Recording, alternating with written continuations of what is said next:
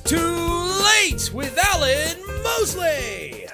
So for folks at home, in case you're wondering, first degree, there's first and second degree. First degree wanton endangerment in the state of Kentucky is a Class D felony punishable up to $10,000 and up to 5 years in prison. Okay. And second degree is $500 and up to 12 months in prison. Okay, so I don't know why you would need that information, but now you know. What actually is wanton endangerment? It's wanton for people who know how to read. Wanton. But sure. I'm not saying there's any reason why you would need to know that. I'm just saying if you happen to be in Kentucky and you happen to know someone who gets charged with wanton endangerment as opposed to first degree murder. Right. I'm just saying that that's what it would be. Okay. Even though we don't really even know what wanton. But there's no reason for us to believe we would need to know that. No. Because no one would be charged with that if they walked into someone's house and blew them away. Yeah. They would be charged with murder, right? Yeah. But if you did know somebody who did walk into someone's house in the middle of the night and kill them in cold blood, and they did get charged with wanton endangerment, then that's what it would be. Just so now you know. Just to clarify. Just to clarify. Yeah. Now you know. Now Guys, we all understand. Welcome to another episode of It's Too Late. I am your host, Alan Mosley, joined as always by my co-host and the number one producer in late night. It's Blake Osborne. How's it going, man? How's it going, good. buddy? How you doing? So I'm just gonna ruin the surprise for everybody. You bought a giant guinea pig and we're supposed to go pet it or something. It's just ridiculous. A Patagonian cavy, also known as Amara. What? Yes. It's world's second largest rodent, I think. As long as we're both on the same page that it's a rodent. It's a rodent. You know what's going to happen, by the way. I should have got the pictures and had them. I predict that this time a week from today, people will be asking what Amara tastes like. You don't eat that. I'm just saying. Saying that's what's going to. I'm just letting you know to be prepared for your recipes on cooking Patagonian Maras. They're from. That's correct. Because a couple weekends ago you drove round trip to Panama to pick up some velociraptors, and now this weekend you drove round trip all the way down through the canal down to Peru and picked up these Maras and drove back. Bolivia, but yeah. Yeah, there you go. So there was a interesting passing away of one of the judicial temple monkeys. Yes, there was. This past week. You know, it's so funny doing a weekly show like this because sometimes things happen kind of like right in the middle of your off period when you're not doing a show. And we don't feel the need to run down here and do a show because Ruth Bader Ginsburg died. Right. Because really, when like 800-year-old women die who had cancer, it's not like a big shock or anything. Right. Yeah. I tell you, it's not a shock. It's surprising but not shocking how many people are just like pouring their hearts out. Like their puppy died because this monster died. Yeah. Speaking of her being a monster, I want you to pull up this meme was going around, and it was never just about equality and marriage certificate. She says, "My judicial view is to decriminalize adult child sex, to lower the age of consent to the age of 12, and to federally defund 4-H clubs, Boy Scouts, Girl Scouts, Big Brothers and Sisters, and the like, until they change their name by using only sex-neutral language." By the way, I'm for defunding things federally. I'm just saying that she was fine with them being funded. She just wanted them to have sex-neutral names. Yeah. It was always about this exact moment in time 27 years later, her legacy 2020. And it has a little link right there to the Library of Congress, LOC.gov, and some statements by Ginsburg during when she was being nominated for her seat. Now, when I first saw that, I thought that's just right-wing clickbait trash because she may be lots of things, a gnome chiefly among them, but she's not like a pedophile apologist or enabler. Okay. So I pulled up that link. I will be absolutely damned, Blake. Wow, it's there. It's totally there. So she served on the national board of the ACLU when it adopted positions opposing any restrictions on pornography, including child pornography. Wow. She opposes the criminalization of adult child sex. Yes, she is opposed to all those groups. She wants to lower the age of consent to 12. She's also for the drafting of women and sending them into combat roles. Okay. She wants to legalize prostitution, which I'm fine with. But she wants to lower the age of sexual acts to 12 years. That's 12-year-old prostitutes. That's what a happy America we live in. And she's for single-sex prisons and replacing fraternities and sororities at colleges and universities with single-sex social societies, along with bigamy and some other things. Nice. So the point being is that sometimes you see these ridiculous memes and you're like, holy shit, it was right. They actually were telling the truth on this one. Oh, gosh. As an aside, she did have a statement specifically saying that she felt that it was the job of a Supreme Court justice to institute their social view via their judicial rulings, which is 100% not the job of a Supreme Court justice. Right. She said, I believe it is, and that's what I'm going to do, and then was affirmed. Anyway, yeah, I know. Just, anyway... You know our friend Michael Bolden? Yeah. Over at the 10th Amendment Center. Yeah. We run Path to Liberty commercial on the program. That's right. We'll see you later in the show. Mm-hmm. I love Michael Bolden. Mm-hmm. And every now and then, one of the reasons I love him is every now and then he has to vent on some of the hate mail they get at TAC. And if you're wondering, like, they're such an awesome organization, how do they get hate mail? I'll tell you exactly how. If there is a Democrat in office, then all the Republicans are their best friends, because when they make content talking about the unconstitutionality of what government's doing, all the right-wingers say, you're right, man. Tell that Obama. But as soon as the Democrat leaves office and a right-winger gets elected, all that changes. Yeah. They pull all their funding. Then he gets hate mail every single week saying, you know, you didn't say this about Obama. You're just anti-Trump, MAGA.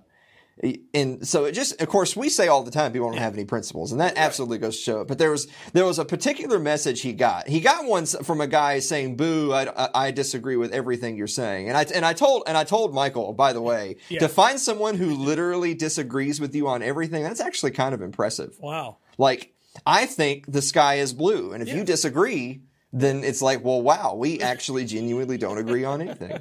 So he got this long diatribe. You can go ahead and pull it up. I'm going to do, I told Bolden I would do this. I'm going to do a dramatic reading of this hate mail that he got from a MAGA to him. So let's get ready. So kill that. I'm going to read this for you. Do we have some patriotic music for me to read this to? There you go. Yeah. Oh, okay. Okay. Pardon me, but to answer all of those who would ask, why are you voting for Trump? I'm not just voting for him. I'm voting for the abolition of child murder, the Bill of Rights, the First and the Second Amendment. I'm voting for the next 2 Supreme Court justices. I'm voting for the Electoral College and the republic we live in. I'm voting for the police and law and order. I'm voting for the military and the veterans who fought for and died for this country. I'm voting for the flag that is always missing from Democratic background. I'm voting for the right to speak my opinion and not be censored. I'm voting for secure borders. I'm voting for the right to praise my God without fear. I'm voting for every unborn soul the Democrats want to murder. I'm voting for freedom and the American dream. I'm voting for good and against evil. I'm not just voting for one person. I'm voting for the future of my country. What are you voting for? Reminder, the only thing necessary for evil, aka the Democrat Luciferian ascension to prevail, is for good people to do nothing. Trump must win the Second American Revolution, leading America's return to God. That was very impassioned. This is real, by the way. Like, what I love most about this is that if we were making a joke about what these people actually think, we would write this like as a bit. Yeah. This is a real person's words. That's amazing. I'm not going to break it down because we don't have time for that, but just abolition of child murder despite Planned Parenthood being fully funded. Yeah. Yikes. Yeah. Anyway, Michael, you're welcome, buddy. We will be right back after this break. Don't go away.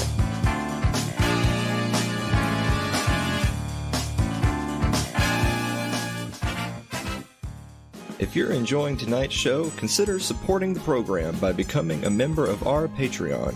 That's over at patreon.com/Alan Mosley.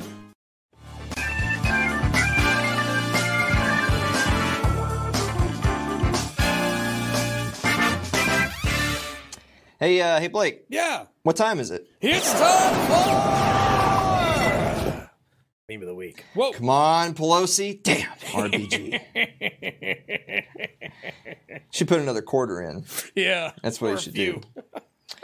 Oh, my.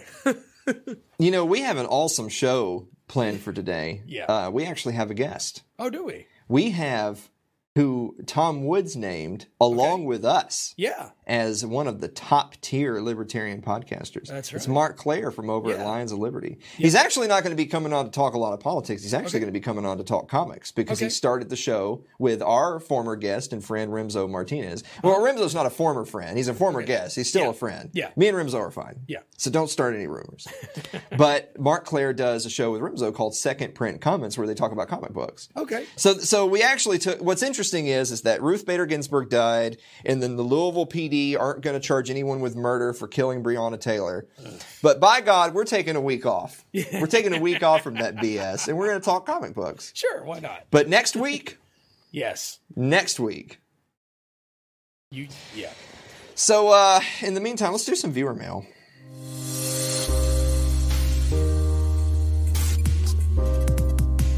You got to get some new music for this thing. Yeah, I know.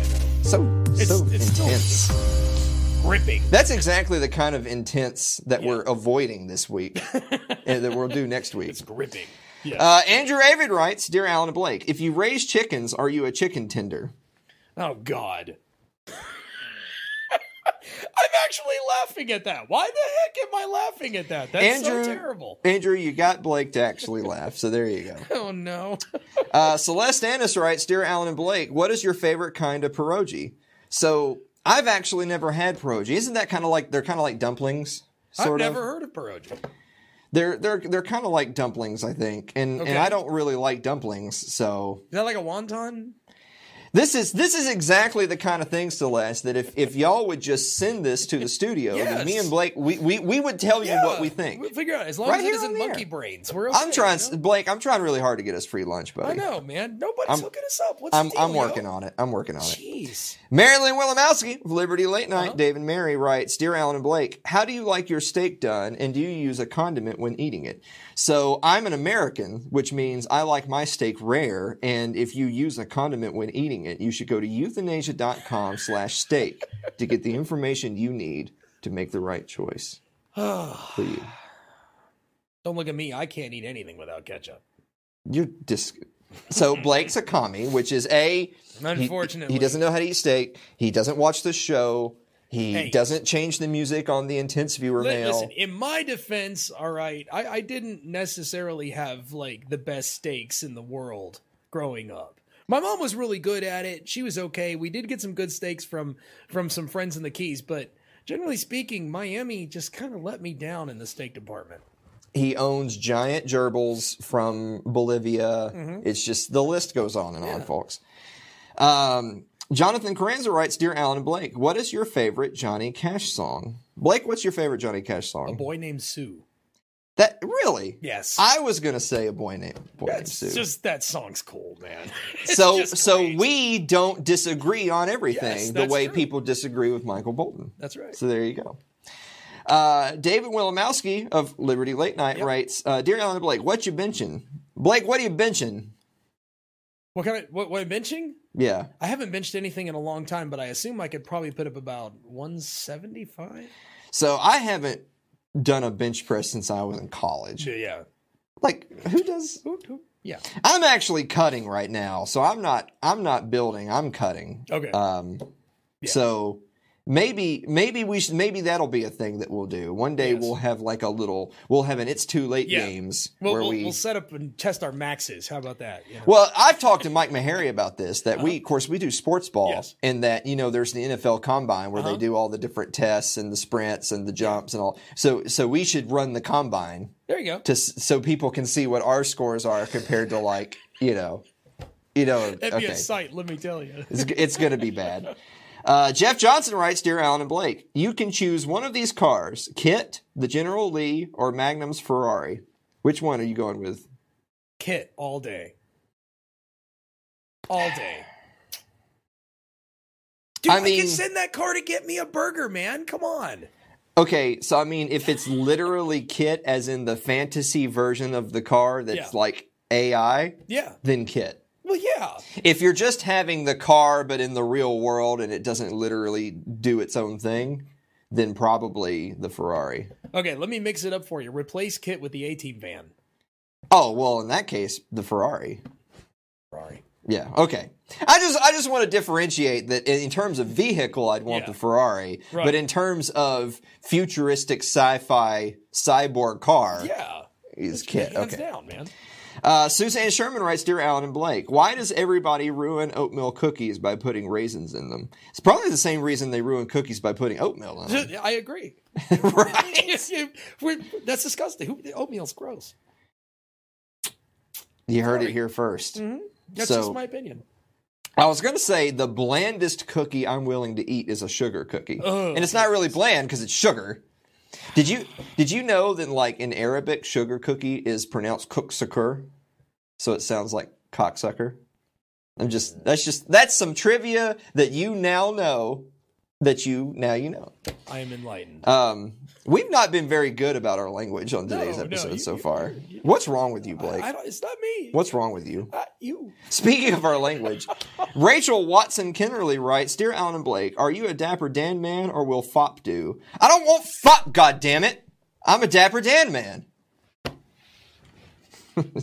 It's from Oh Brother, Where Art Thou? What? Huh? You've never seen Oh Brother, Where Art Thou? It was like 20 years ago. All I remember was the song, bro. Was it 20 years ago? Yeah, something like that, man. It was a long time ago. I'm literally going to stop to look this up live on the air. Hold on. Is that like the goop they put in your hair? How do you pronounce that again? Fop, like F-O-P? God, I hope it's something else. Just hold on a second. What do you got? Apparently, they're too stupid to just answer a question, so I got to go click on the Wikipedia link. So what's a Dapper Dan? I'll be damned, it came out in 2000. It was 20 years ago. Hey, look at that. I do know something. It's a long time ago. Making me feel old all of a sudden. You know it's this Sunday, don't you? What? It's my birthday. Oh, yeah. You're getting. So does that mean, so is this week that would be next week's episode is the birthday episode? Yeah, we're going to have to do something fancy for you. Christ. How old are you? He's not telling nobody. I was 26, so I'll be 27. Yeah, okay. I don't know what you're laughing about. I don't know either. And finally, Ryan Seifert writes, Dear Alan and Blake, if prunes are dried plums, where does prune juice come from? Now, see, this is the kind of questions we appreciate here for viewer mail. I like the image of the guy who he's like doing this with his tea, but then he's also holding he's actually got two hands, so he's holding the tea with his foot. It's one of my favorite ones. Yeah. So let's simplify this. Where does prune juice come from? It comes from someone's ass, probably, if you've ever tasted it. Prune juice is absolutely disgusting. My dad used to drink that as a laxative. Oh my god. It's just it's like raisin juice. So Ryan, if you want us to taste test some prune juice live on the show, you got to send some prune juice out to the studio. We'll give you the address. Yeah. And we'll do it. But we'll wait till the end of the show to try it, just so that we can get through the show. I tell you what, we'll do the Garita in one segment and prune juice in the other. That'll end bad. Well, let's mix them. No. Let's mix them. No. You're the worst. Come on. Whatever. All right, so we'll be right back after this with Mark Claire of Lions of Liberty. Don't go away.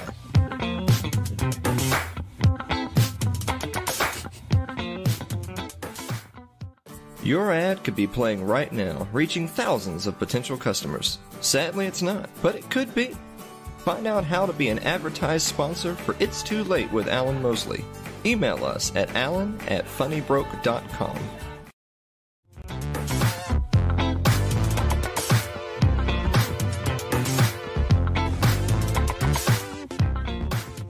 Welcome back to the show, everybody. Our guest today is a top-tier libertarian podcaster and content creator who is probably best known for being the host of a little outfit called Lions of Liberty, which you can see at lionsliberty.com, as well as your podcasting platform of choice. Right there, it says subscribe on iTunes. And most recently, a co-host of Second Print Comics that you can find at secondprintcomics.com. Mark Claire! Mark Claire, welcome to the show, buddy.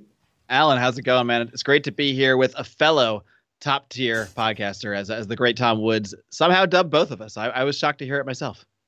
I was shocked to hear it. You know, when Tom actually said that, he was saying, well, of course, you know, there's Dave Smith, and then there's Tom Woods, of course, and then there's Mark Claire over at Lions of Liberty.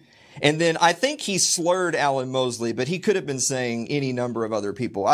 Seriously, I had messages from people saying, did you hear that Tom Woods said you're a top-tier libertarian podcaster? And my answer was, well, it's a common name. I think it's a mistake. It's probably another Alan Mosley.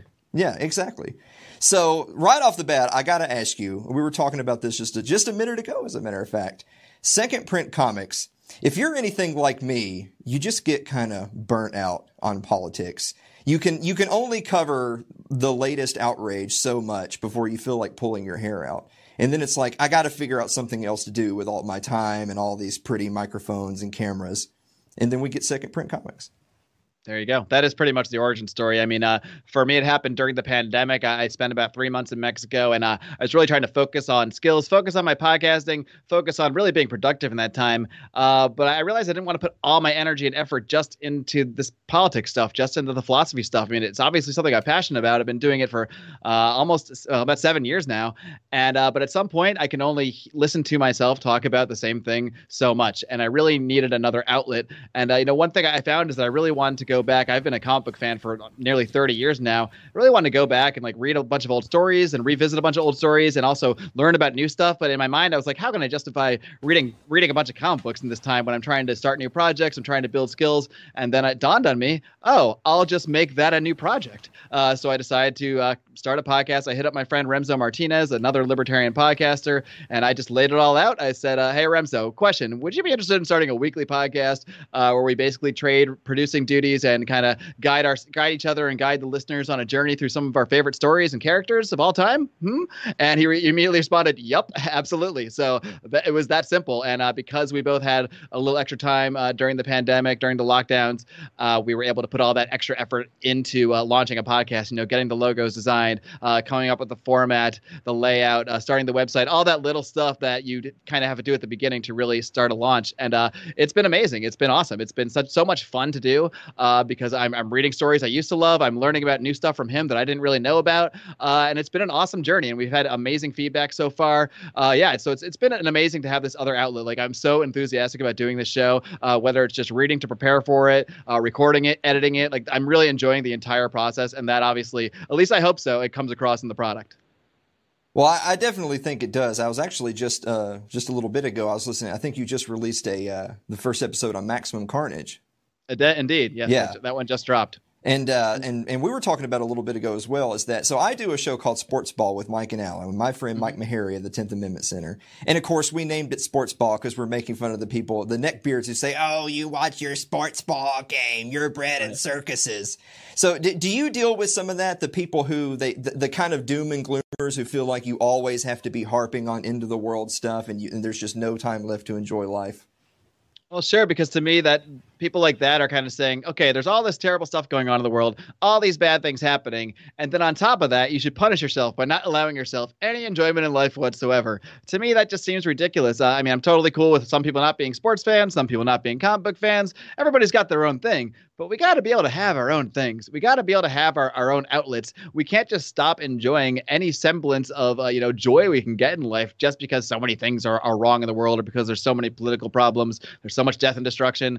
to me, I don't see any reason to also torture myself further by not allowing myself enjoyment in the free time that I do have. So I think that argument is a little silly. Now, I understand kind of the viewpoint of some people are just so stuck to the TV and only care about that stuff that they're missing the real problems. I mean, I get that, but I also don't think attacking people's forms of joy is going to win them over either. It's just going to make people think, oh, this guy's just a curmudgeon, this libertarian curmudgeon. Why should I even listen to these people? So it really serves no functional purpose either, because people are going to do what they want to do. People are going to enjoy what they enjoy, whether it's sports, comic books, pro wrestling, or whatever.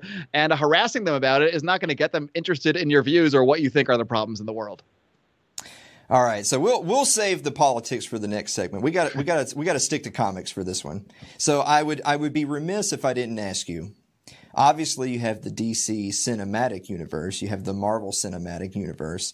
How has kind of this, I mean, it's really like a whole generation of comic book movies at this point. How has that affected the comic book world specifically? Well, it certainly brought more people into a lot of these characters.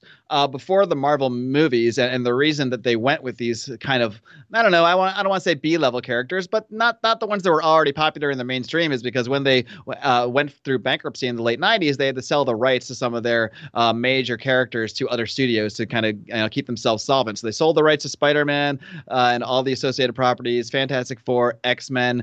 So that stuff was all off the table in terms of what they could actually do under their own banner as far as the movies. So they were pretty much forced to take other characters that hadn't been as popular, like Iron Man, like Captain America, and make great movies out of them. And I think they kind of like touched on something with Robert Downey Jr. I think they kind of struck fire with that casting because it was such a tremendously well-received casting, and that allowed them to, I guess, have the confidence to put a bunch of money into more movies.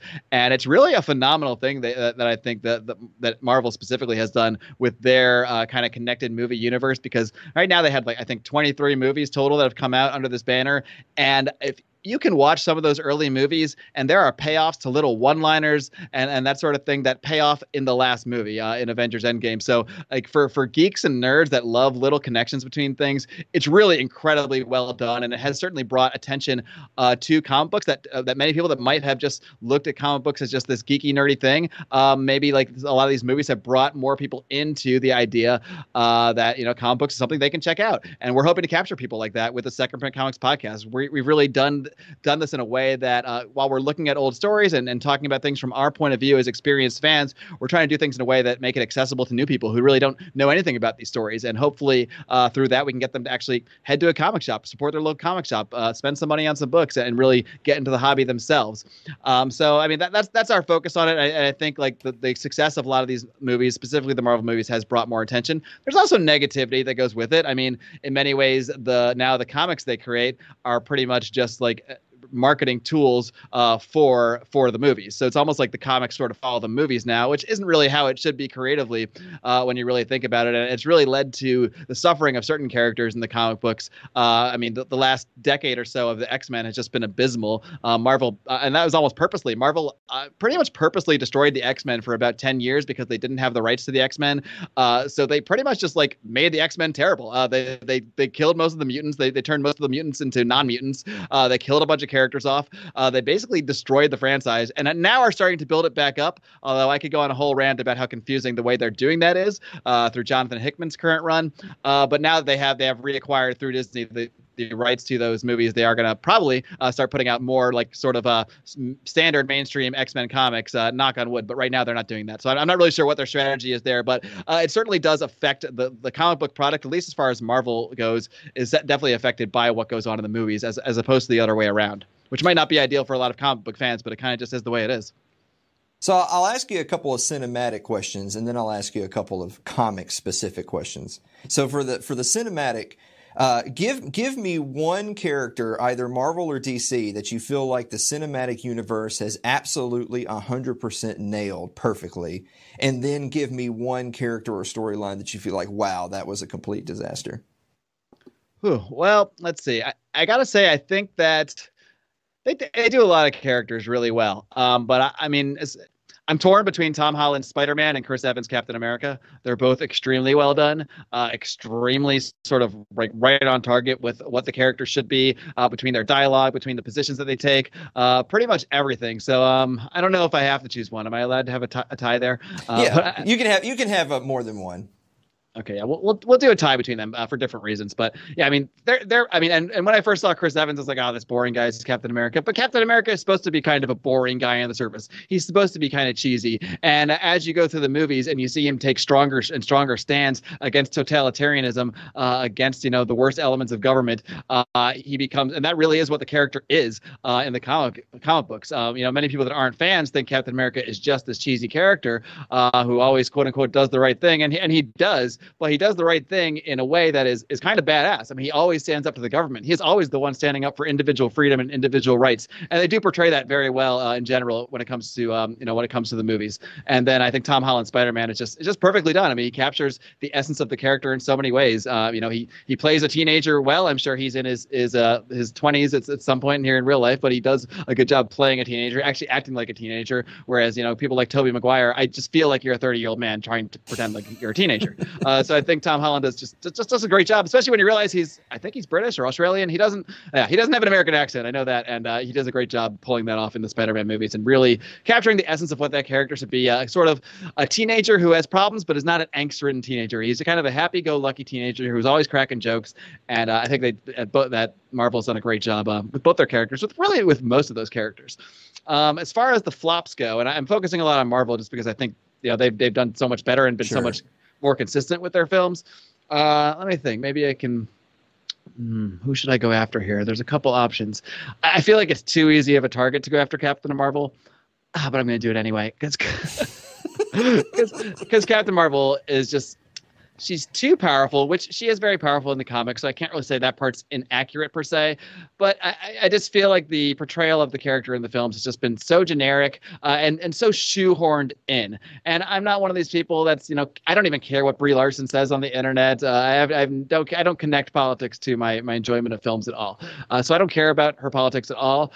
But it does feel like the character is just jammed in there in the movies. It just feels like, oh crap, we never made a really strong female character. Oh, okay, let's do Captain Marvel. Not only that, let's have her be the most powerful Deus Ex Machina character that can just come in and save the day at any moment. And that is how they use her in Avengers Endgame as well. And they tie her into, there's one scene in Avengers Endgame. And again, I don't have a problem with female empowerment at all. I'm all for it, but I think when it's done in a way that seems pandering, like if I was a woman, I think I would find it really annoying because there's one scene in Endgame where there's Captain Marvel, I think she gets the gauntlet and then she has people defending her and all the people that come defend her just happen to be all the women characters that just happen to be in this one place together, and they're like, all right, and this is our girl power moment, and it just feels so forced. It doesn't feel like a natural progression of the story. The best way to show strong female characters is just to write strong female characters in a natural way that you would normally write a story, not to jam them in there, not to kind of create these false moments of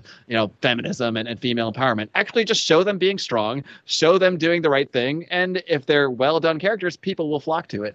I guess I'll say Captain Marvel just as a flop because she doesn't do anything for me the way she's portrayed in these movies. So I really like a couple of things that you said right there. One, that you can have a distaste for Brie Larson, the person and the political perspective, but that's not what's informing your opinion of Captain Marvel. You have because I can say the same about Chris Evans, and I love Captain America. So. Yeah, you have perfectly legitimate reasons to like or dislike the characters, regardless of the actors that are playing them.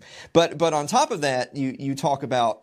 So I remember that scene in Endgame where they say, don't worry, she's got help, and it's in Scarlet Witch, and so all the different. They all happen to be right there. It's like, come on. Yeah, exactly. So I am in complete agreement with you that the best way to show the female empowerment angle is to just have all those characters dispersed amongst the male characters, holding their own and doing a good job. And not having to have a pat on the back. I think that's Shuri in Black Panther is a great example of a well done, strong female character. Her role in the story makes sense. She always kicks ass.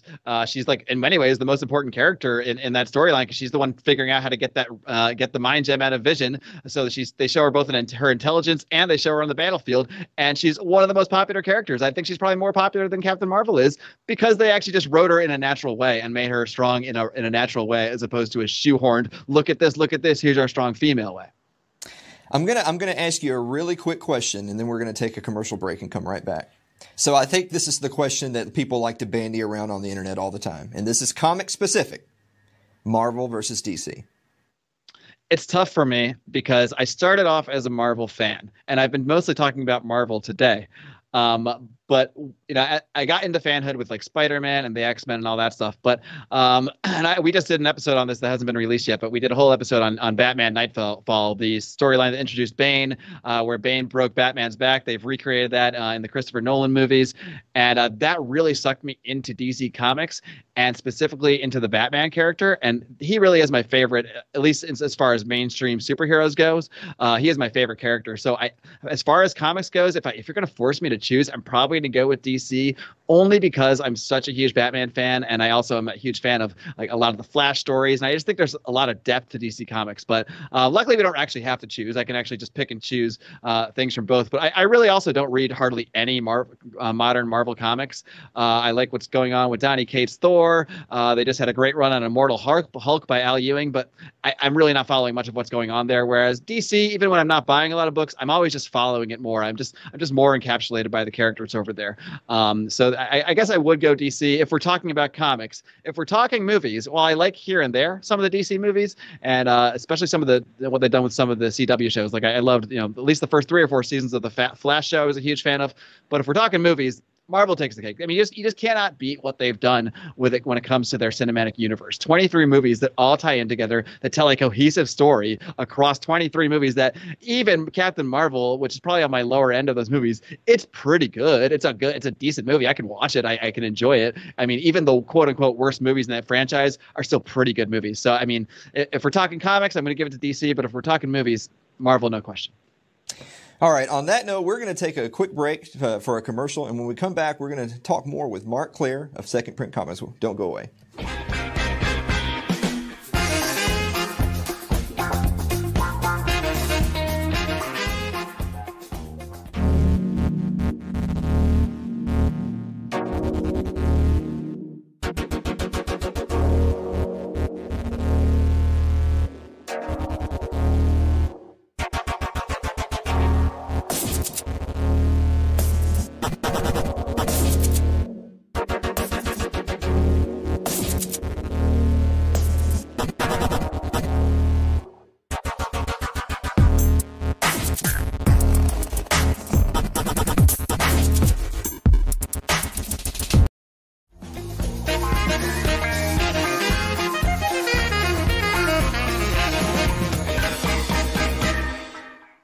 Welcome back, everybody. I'm joined today by Mark Claire of Lions of Liberty / Second Print Comics. We're talking comic books today, DC, Marvel, you name it. Mark, so building on the comic book talk from the last segment, what are a couple of characters that you are sad that they have not made their way to the big screen or the small screen? And what are a couple of characters that you're excited that are coming into the next generation? Well, let's see. I guess one that I shouldn't be that sad about because he has been on the big screen, but he hasn't been on the big screen in what I might call the right way, is the Hulk, one of my favorite characters of all time. There have been several Hulk movies, most recently the one by Universal that does actually tie into the Marvel universe. It's kind of complicated, the situation with Hulk, because Marvel is allowed to use the Hulk character in their movies, but they're not allowed to make individual Hulk movies themselves, which is why we haven't seen a Hulk movie done right, kind of the Marvel Cinematic Universe way. But I would love to see a real Hulk movie that is done, that like we could get a whole movie out of, in the last in Avengers Endgame, Bruce Banner just kind of has one line about how he kind of made himself the smart Hulk. But how he becomes that smart Hulk in the comics is one of my favorite storylines of all time. It's written by Peter David, and he really explored the psychology of the Hulk. He showed different versions of the Hulk that kind of all live within inside Bruce Banner, and it really was an amazing story that brought out the sort of smart Hulk that combines the intellect and the personality of Banner with the strength of the Hulk. And I feel like we can get a whole movie out of that story, and they could easily do it if they could somehow work out the right situation. because they have, Marvel loves to go back and fill in a gap. I mean, Captain Marvel takes place in 1985. They can easily do a movie that took place between those two films to show us how that happened. So I would love to see a Hulk movie really done the right way, actually done by Kevin Feige and by the whole Marvel crew, because I mean they've done pretty well with the character. I think within how he's been portrayed in those movies, even though it's been a little inconsistent, we've kind of seen a different Hulk in every movie. We've seen Savage Hulk, we've seen kind of savage, kind of not Hulk in Thor Ragnarok, and we've seen fully intelligent Hulk in this movie. But overall, I've enjoyed well enough, I guess I could say, his portrayal, in the movies. But I would really love him for Mark Ruffalo to get a full done justice the right way Hulk movie. What was the second part of that question? What am I looking forward to? Is there a character or two that you've heard in sources and rumors that might be coming in the next generation of Marvel or DC that you're really excited to see? Yeah, one thing I'm looking forward to, which has been, I don't think it's been officially announced, but it's been pretty much confirmed that it's in the works, is a series called Thunderbolts that will probably end up on DCU. This is sort of a lesser known team, but essentially, and I'm honestly not sure which came first, but they are essentially the Suicide Squad of the Marvel Universe minus the suicide thing. It's basically a group of villains that were recruited to sort of be a super team. And in the comics, they've been both kind of good, bad acting is good, and sometimes they've actually kind of been on the side of good. So they're kind of shades of gray team, but supposedly that series is in the works at Disney Plus, and they're going to be laying a lot of groundwork with that in some of these other series that are coming out, like Captain America and the Winter Soldier, which I'm really looking forward to, or Falcon and the Winter Soldier, I should say it's called. And that's supposed to incorporate Baron Zemo, who in the comics is part of the Thunderbolts. And I'm really looking forward to how they might interweave various villains that we've seen in some of these other movies into this sort of superhero / anti-hero / not really hero team. So I'm really into the obscure stuff and into seeing how the public will react to these characters that are not really normally seen. It's not really the Spider-Mans, the X-Men, et cetera, of the world. So I'm looking forward to Thunderbolts if that indeed does become a thing. But it does appear that they're laying the groundwork for it. Of course, who knows when production on this stuff is actually going to pick up, because everything is being pushed back. I mean, Black Widow, all of the Disney Plus series, they're all been pushed back, and now it's unclear when new stuff will even be shot. So, it might be a long wait at this point, but that's what I'm probably most looking forward to from the Marvel side. Of course, over on the DC side, I mean, I'm really looking forward to this Robert Pattinson Batman movie. The trailer looks amazing. I'm not one of these people that freaks out when someone weird is announced as Batman, because I've been pleasantly surprised every time. I even like Ben Affleck's Batman for what it is, for what it's meant to be. And of course, we went through this with Michael Keaton like 30 something years ago. People were outraged. How's Michael Keaton going to be Bruce Wayne and Batman? And he was awesome. So I have faith in Robert Pattinson. He seems to be a really good actor from things I've seen him in besides Twilight. And, so I'm looking forward to that as well. And from the trailer, it just looks like it has the potential to be spectacular.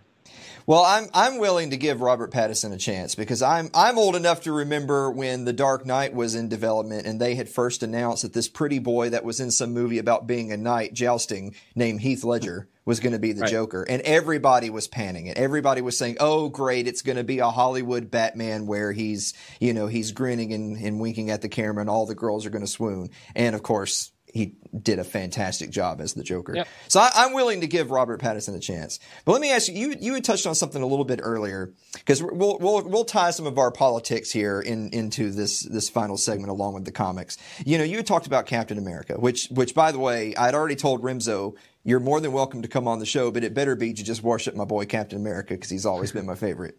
But specifically, I loved Civil War, I loved Winter Soldier, and specifically in Winter Soldier, but in both of those movies, they portray some themes and some political issues that libertarians like us can really say, oh wow, they really portrayed that in a favorable light, a way that we would portray it. Were you kind of surprised by that? Like, I remember walking into the theater, watching those movies and walking out thinking, wow, it's not often you see something in the mainstream portrayed in a sort of limited government individual liberty spectrum. Yeah, and that is one of my, I've never done a really full ranking of them, but to me, it's For a long time, it was my number one Marvel movie. Since then, a few others are probably in competition for that. Both the last Avengers movies, Black Panther. But I definitely have it in my top tier. It may still even be number one. I'd have to really sit down and break it all down. But I mean, that movie captured me so much, just because of the portrayal of Captain America and the portrayal of, really government as being bad. Until that point, we had only really seen sort of the lighter side of government when it came to S.H.I.E.L.D. And they were basically always portrayed as the good guys, but for the first time, you start seeing, well, there's something bad going on in the background here. They're creating this giant machine to pinpoint possible terrorists and kill them all with drones without a trial. And Captain America's like, no, we can't do this. We can't go becoming the monsters that we're afraid of. And that's basically the theme of that movie, is Captain America standing up to a government that is corrupt. That's so corrupt that we find out that, well, I don't want to spoil the movie for anyone that hasn't seen it, but let's just say the people that are running the show are not who they appear to be. So I'll try to keep it spoiler free, because it is a great movie, and I do want people to be surprised by the twists and turns if they haven't seen it. Well, that's good. So going back to a more specific comic book angle, I don't want to be the guy that invites someone who really loves comics onto the show and say, let's talk about the movies, because they are separate works of art. Are there some other instances specifically in the comic book world where maybe you read it for the first time at a younger age and it resonated with you as a work of art, but then maybe you go back and reread it at a later age as a little bit older adult, and you think, wow, there's some concepts and themes in here that I think are really valuable to the mainstream consciousness, and what a way to capture that in what some naysayers would be. It's kind of like a lot of people don't see any value in an animated series because, it's just a cartoon, even though an animated series can have lots of amazing themes and concepts in it. I think a lot of people look at comics as, that's just what kids read. But then you have comics that tackle some really major issues in an impressive way. Yeah, I mean, one that stands out, this isn't one that I read as a kid. This actually came out during my sort of a comic book fan dark period. There's probably like 8 to 10 years where after college, I just kind of stopped reading them. I just kind of stopped buying them and it was kind of all the way out. And then I've been catching up on a lot of stuff since then. And of course, that's part of what this podcast helps with. And this is actually the second episode of the Second Print Comics podcast, where we looked at a book called Secret War. Now, this is not to be confused with Secret Wars, which is a whole big, multiple different events. There was one in the 80s and one a few years ago. This is something totally different. This is just Secret War without an S.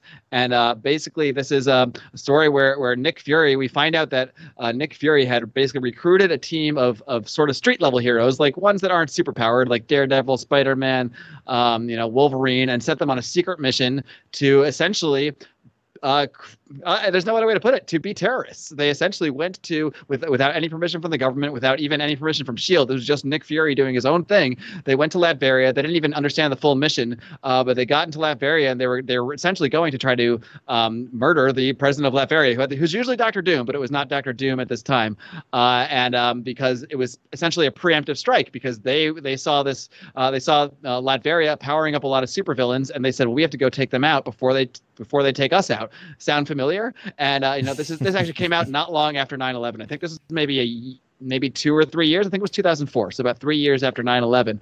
And at one point, Nick Fury says, like, we just can't let it happen again. And it's very obvious what he's referencing, that he's directly referencing 9/11 there.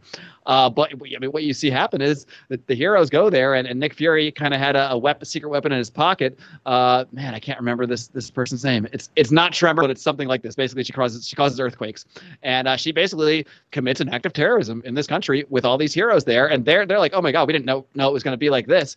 But it's made clear that a bunch of civilians die, and Nick Fury feels justified in doing it. And he actually brainwashes the rest of the heroes so they don't remember this, and that's why you don't hear anything about it. And then this comes back out when they their memories start to come back for various reasons about the events that happened.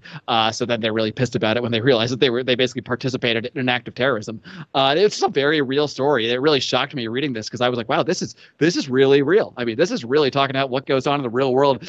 So much so that in the trade paperback, the forward there's a page-long forward by someone named Anonymous. And this is supposedly a CIA agent who is friends with Brian Michael Bendis, the writer of the story. And supposedly, years before, when they were friends, Brian Michael Bendis used to go and chat these guys up and learn and listen to a lot of these stories. And Anonymous in the beginning says, everything you're about to read really happened. except that without superheroes. Like he's basically saying, this is a real story essentially that I conveyed to Brian Michael Bendis. And who knows, maybe it's a marketing ploy to make me think it's more real than it is. But it really struck me as like, wow, this is take away superpowers. And he's pretty much saying, this is pretty much what we did in Special Ops. So, I mean, that it really hit home for me between the story itself and reading that forward. So I highly recommend, of course, I recommend subscribing to and listening to the Second Print Comics podcast. But specifically, if you're into this politics, pop culture realm, like you probably are if you watch the show, I highly recommend checking out that story and checking out episode 2 of our podcast to hear more about that. Wow.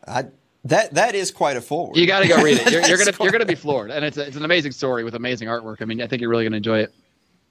So since we're getting short on time here, so really quick, Mark, where can people listen, like, subscribe, support you, support Lions of Liberty, everything in between? Hit them with all the links. There's so much, but let's start with Second Print Comics Podcast. Of course, you can find it everywhere you find podcasts. You guys know how this works. Apple, Stitcher, Spotify, all that great stuff. Just search Second Print Comics Podcast. Lions of Liberty, same thing. You can find it everywhere. SecondPrintComics.com is our website.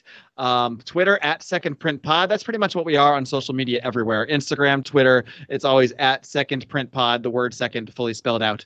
And then as far as Lions of Liberty, we're on Twitter at Lions of Liberty, Facebook.com/Lions of Liberty, LionsLiberty.com. You know, we're pretty easy to find. I think your viewers are pretty savvy on the internet, I'm guessing. So I think they can find everything else we're doing. And of course, if you really, really want to support us, with money, I'm talking about. Patreon.com/Lions of Liberty if you're interested in the libertarian political angle of things. And then, of course, Patreon.com/Second Print Pod is our Patreon for our Second Print Comics podcast. And we're doing a ton of stuff for our patrons, really on both shows. But on Second Print Comics, I mean, at the $25 a month level, we send you a hardcover graphic novel every 3 months. So you're already getting a lot of your value back just by that. It's a mystery choice. It's something me and Remzo decide between ourselves what we're going to send you. So it's a nice surprise in the mail every few months, and you get to support us and help us grow and expand the show along the way. But we have levels for everybody, starting at $5 a month, getting access to all of our bonus content. Same thing over our Lions of Liberty. We have a whole bunch of different tiers, but $5 a month gets you in and gets you access to the whole loads of bonus content that we do. Because we really, my philosophy on both my Patreons is like, I want to deliver value. I don't just want to ask for money. I want to say, give us money, and we're going to give you a ton of extra value. So we have a ton of perks for our patrons, on both of those. So Patreon.com/Lions of Liberty, Patreon.com/Second Print Pod. Well, there you go. That's all the links. Mark, don't go just yet. We're going to get you out of here on this one. So longtime viewers of this program know we used to ask everybody, is a hot dog a sandwich? But we don't ask people that anymore because everyone knows, of course, a hot dog is a sandwich. We even asked Ron Paul that, although he didn't get it right. But we've evolved it since then. We ask people more nuanced questions. So, Mark, we're going to get you out of here on this one. If you have 2 lasagnas and you stack one lasagna on top of the other lasagna, is it still 2 lasagnas or just a lasagna? You actually broke up there a little, Alan. I missed the beginning of that. I came in and stacked another lasagna on top. So are we just talking about 2 lasagnas? So if you have 2 lasagnas and you stack one on top of the other, is it still 2 lasagnas or just a lasagna? Huh. Well, are you stacking them on top of each other after they've been baked, or in the baking process? Because to me, that's the deal breaker. If you're baking it all together, I don't think there's any rules about how many layers of lasagna you can have. I think it's traditionally like 3 layers, but I don't see any sort of a totalitarian decree about that. So I would say if you're stacking 2 lasagnas, sticking them in the oven, that's lasagna. But if you cook 2 lasagnas separately and then put them together on your plate, well, now you're just putting 2 lasagnas on top of each other. I got to tell you, you're the first person to say that it depends on the before after of the cooking process. No one can get me on these trick questions because instead of answering directly, I just come back with another question. So that's how I win those every time. Well, when Ron Paul was on the show, we asked him if a hot dog is a sandwich, and his answer was, that sounds like the type of question that you would need an exploratory committee to look into. And I rebuked him. I said, leave it up to a frickin' politician to come on the damn show and give such a political answer. And that's a good response. Mark Claire, thanks so much, buddy. This was fun. Thanks, Alan. It's been a blast. It's so refreshing to talk to other top tier libertarian podcasters. Yes, and the top tier podcasters like us have to stick together. We can't let these little second tier B level podcasters get in the mix. It's just not going to work. They're below us. Let's be honest. I joke, of course. He's not joking. He jokes, everybody. Guys, thank you so much. We will be right back after this break. Don't go away.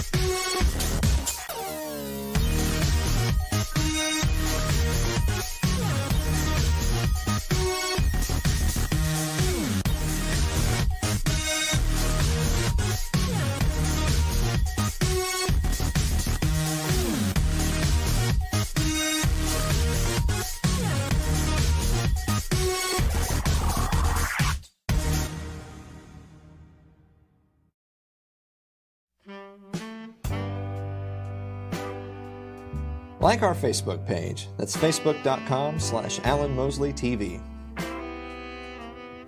You can follow us on Twitter, twitter.com/Alan Mosley TV. Our whole library is on YouTube. Subscribe at youtube.com/Alan Mosley TV. So just so you remember, 3 counts of wanton endangerment is what you can expect if you walk into someone's apartment and blow them away in the middle of the night. And that's only if some of the bullets go into other people's apartments. Right, because God forbid you wouldn't want to do that now, would you? Because the person you actually blew away, they're not even in the indictment. Unpersoned. Nope. You know, I was talking to our friend Mike Meharry about this, and his answer was, Louisville was a nice town. That remains to be seen. I feel bad for the private folks who are about to lose a lot of property to fire. Yeah, it's gonna suck.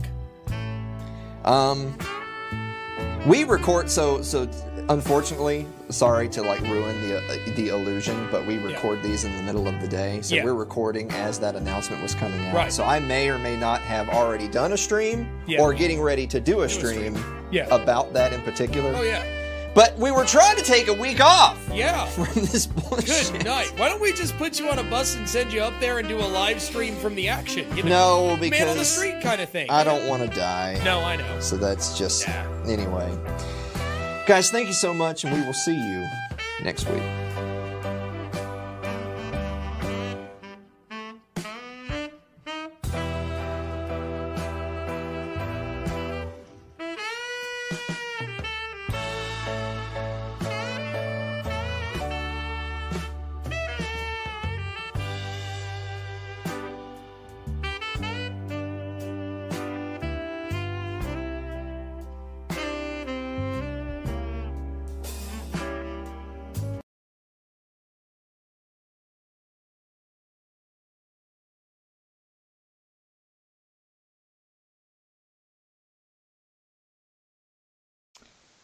So guys, thank you for listening to another episode of It's Too Late with Alan Mosley. We're gonna kind of do a little casual after show talk here. So thank you so much to Mark Claire for being on the show. I really appreciated him sitting down and taking the time to talk with us.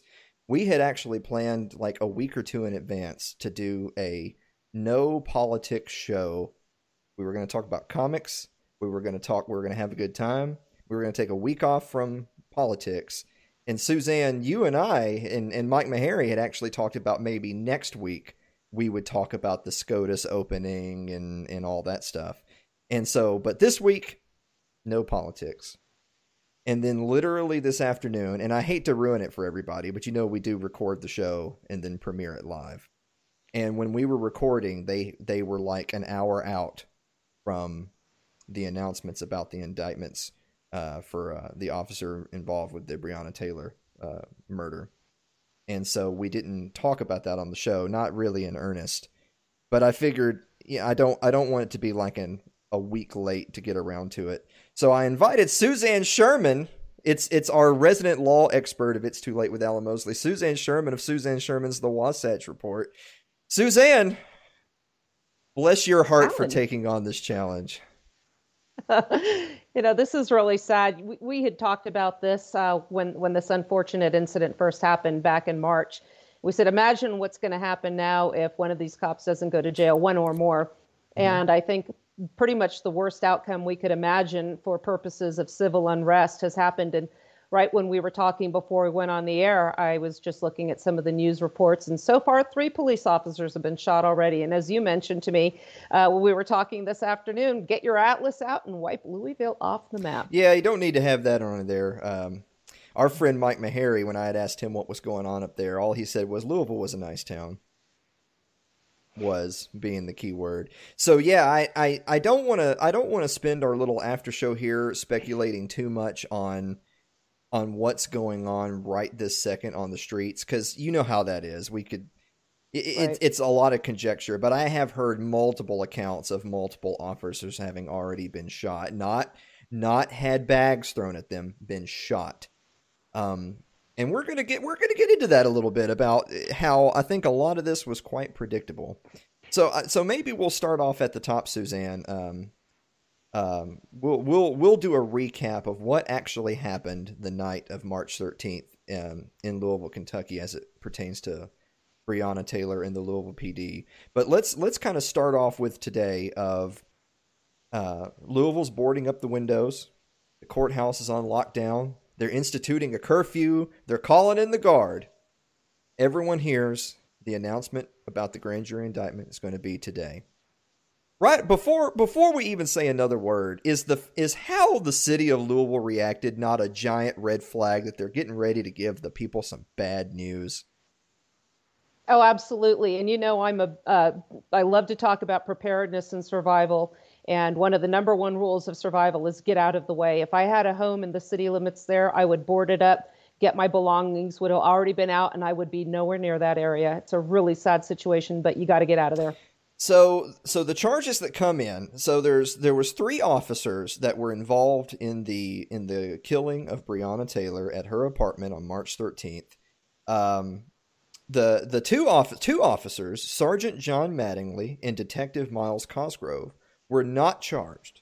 That doesn't mean not charged in Breonna Taylor's murder specifically. They were charged with nothing at all, no charges.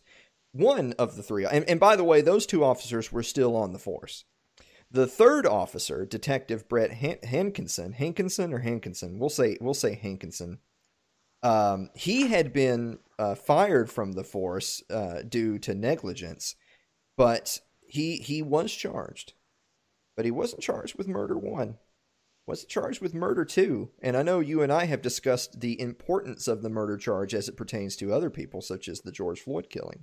But there was no debate between you and me over murder 1 or murder 2, because his charge was wanton endangerment. So for people at home, wanton endangerment means you were just a little bit too zealous in the line of duty. It holds up to 5 years in prison and a $10,000 fine. Suzanne, was this the right charge, and are people going to be content with that or not? Oh, it was such a crazy day. Things just... I don't mean to be excited, but Jesus, here we're talking about wanton recklessness. And what happened was, I guess he fired 10 shots and I think into the neighbor's apartment and missed somebody. He almost shot somebody in the head. And the number, when you're trained in firearms, I used to be an NRA certified firearms instructor. The number 1 rule is know your target and what's beyond. Clearly, that did not happen here. I think he was firing the shots from outside, if I remember correctly. And to fire 10 shots when you don't even have a target that's been acquired is absolutely reckless. But where it gets kind of nitty gritty here is none of his shots hurt anybody, nor did he fire the fatal shot that killed Breonna Taylor. The officer, that was... what was his name? Oh, Detective Miles Cosgrove. He fired the fatal shot. However, that shot, and we'll get into this in a little bit, was completely justified. So he killed her, but it was ruled a justified shooting. Just to be clear, I don't think you're saying it was completely justified. The state of Kentucky says it's completely justified. Correct. My opinion doesn't matter. The state of Kentucky matters here, and what they decided was.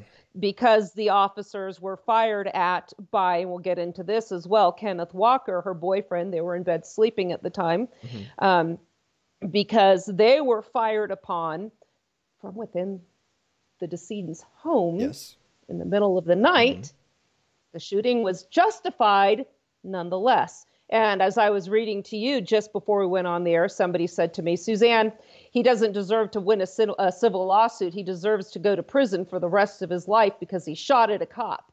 We're going to get into that. Did he do the right thing? Was there a better way to handle it?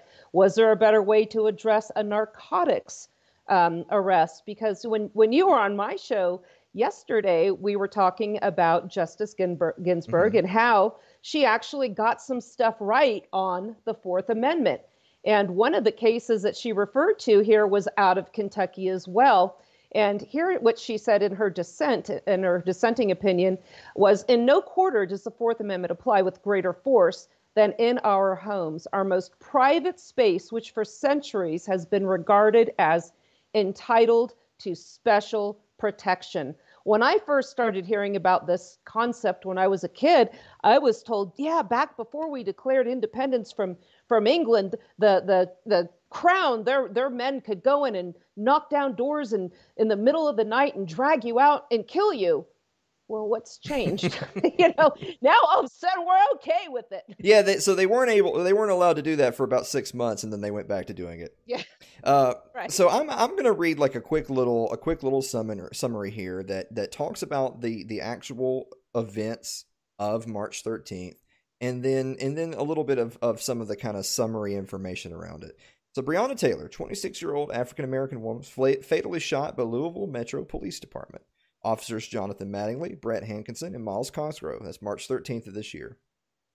So that was 3 plainclothes officers. Now allegedly they were wearing vests that said police, but there's a couple things to remember. 1, they were in unmarked cars. 2, they were wearing plain clothes.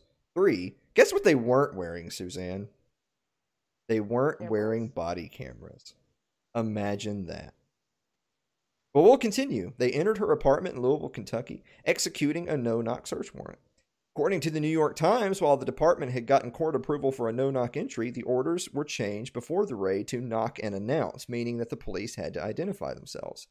According to the police account, and it's so important to talk about who says what, because there's so many memes out there by the thin blue liners of, well, I heard one person said one time that the cop said this, therefore that is what happened. But you know what? There's people that don't agree with that. So according to the police account and one witness at the scene, the officers knocked and announced their identity before forcing entry. But the police and the witness differ as to how they announced themselves. Taylor's boyfriend, Kenneth Walker, and 11 other witnesses deny that the officers announced themselves at all. Walker and the officers exchanged gunfire. Walker had said that he believed the officers were intruders. The officers fired over 20 shots. Taylor was shot 5 times, according to her death certificate. The LMPD Sergeant Jonathan Mattingly was injured by gunfire. Another officer and an LMPD lieutenant were on the scene when the warrant was executed. Now, there's just at this point in the story, there's a couple of things to really put the emphasis on. So, multiple eyewitnesses report seeing unmarked cars pull up with three plainclothes men walking up to the apartment. There's no way for these people to know these are police officers at this point. They're not wearing body cameras. The police claim that they knocked and announced themselves 3 times and then kicked in the door with a battering ram. Now, Kenneth Walker, Breonna Taylor's girlfriend, claims that he and Breonna had rushed to the hallway because they heard the banging at the door and had heard no announcement of who it was. So they assumed it was an intruder, and Kenneth Walker went to go grab his gun to fire at the intruders breaking through the door. Now, it is true that there is one witness that said that they thought they heard the police announce, but only announced as they were kicking in the door. 11 other witnesses, not counting Walker, said that they made no announcement. But here's the last little kibosh on that. The official police report was that they had knocked and announced themselves 3 times. So every single eyewitness account, the 11 who said no announcements and Walker, and even the one witness that said they did announce, none of those accounts line up with the official police report. How much does that matter, Suzanne?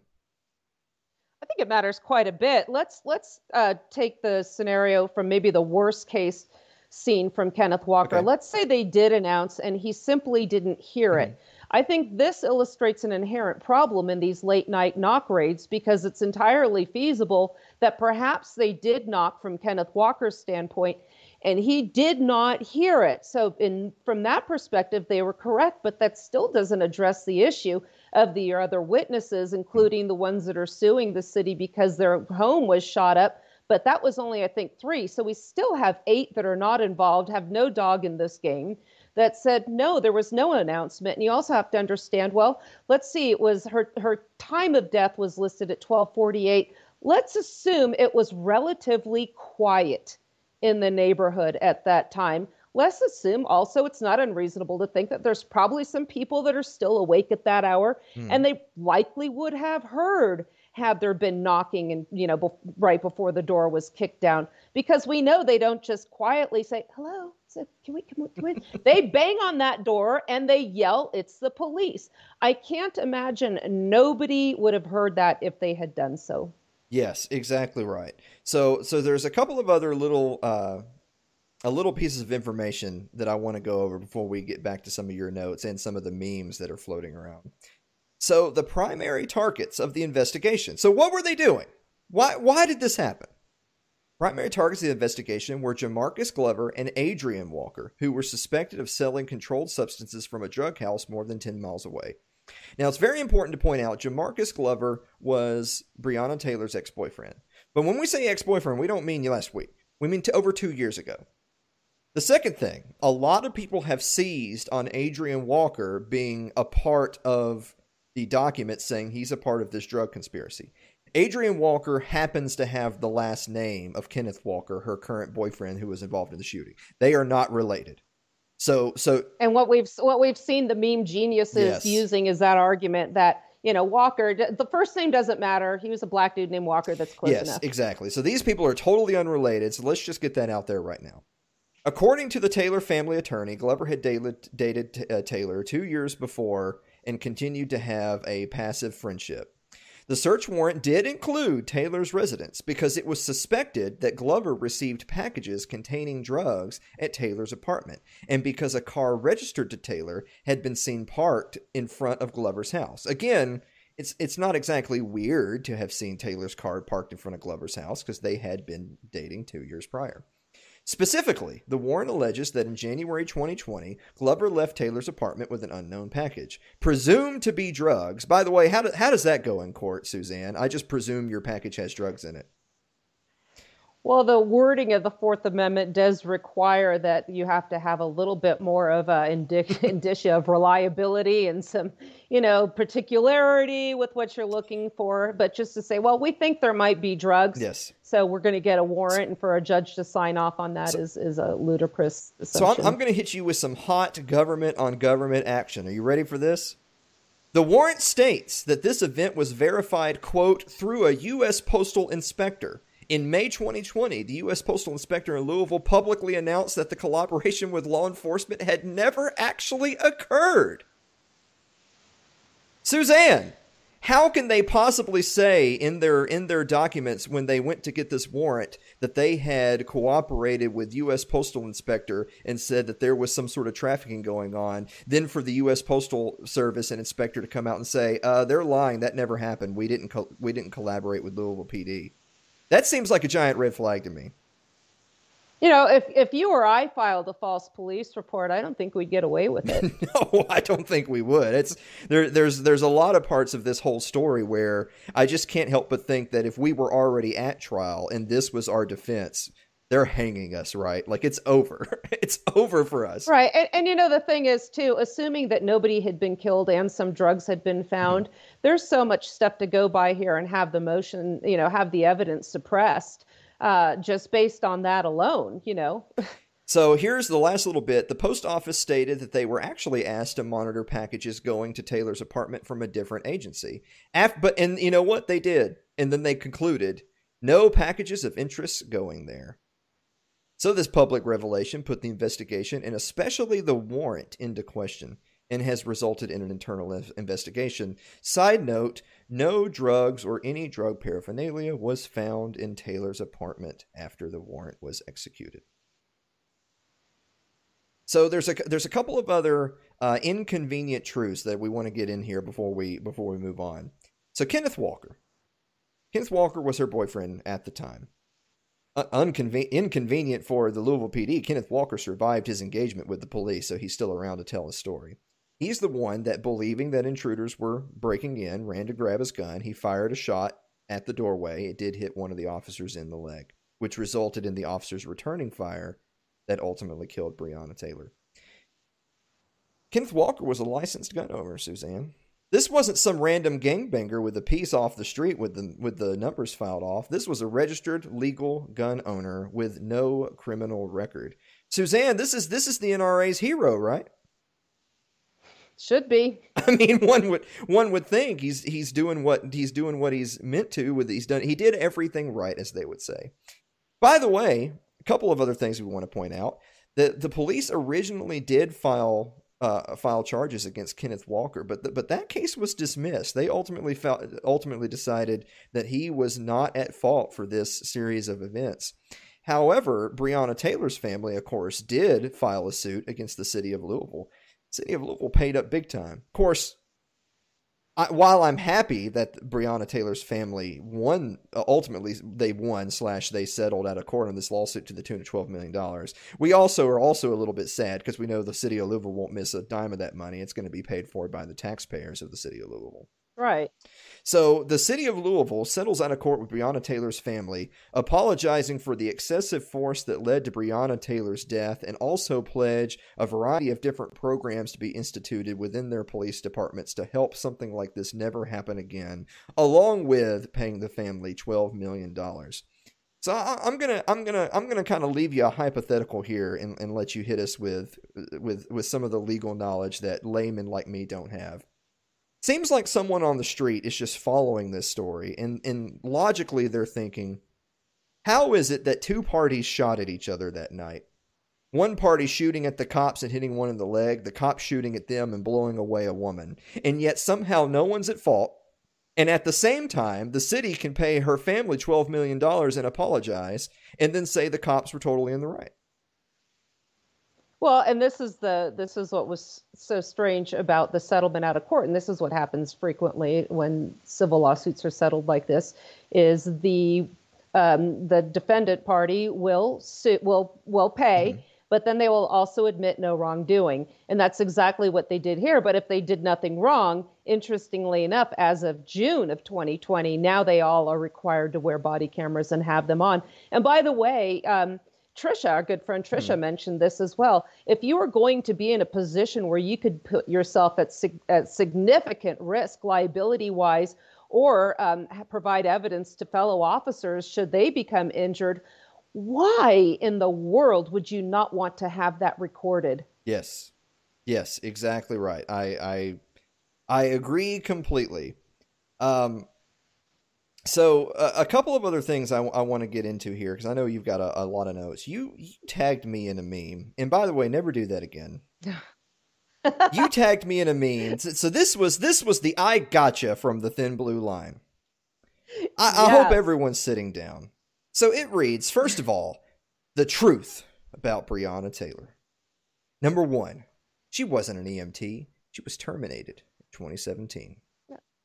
Then kill her, by all means. Then kill that bitch, am I right? How dare you be terminated? She had it coming. So to that point right there, I had already commented previously.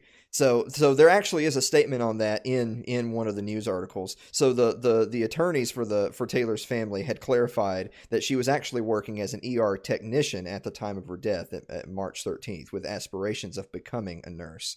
So we'll save the big bomb for later on, but we'll just say for number one, I'm sorry, she wasn't an EMT. I don't know anything about being terminated. I know she quit a job, but she was working as an ER tech. So I guess that's fake news. She wasn't an EMT. She was an ER tech.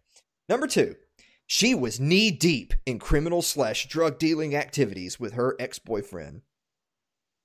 I just don't know where these cocksuckers get this stuff, Suzanne. So again, as I had commented previously, Breonna Taylor was not was not suspected of anything. Breonna Taylor has no criminal record. She was not under investigation for drug dealing in any way. Neither Taylor nor her boyfriend, who is not related to the ex, by the way, I want to emphasize that again, have any record whatsoever. There's no evidence of drugs, none found at her home, and no investigation into said facts. So we'll just chalk that one up to just pure on right-wing retardation.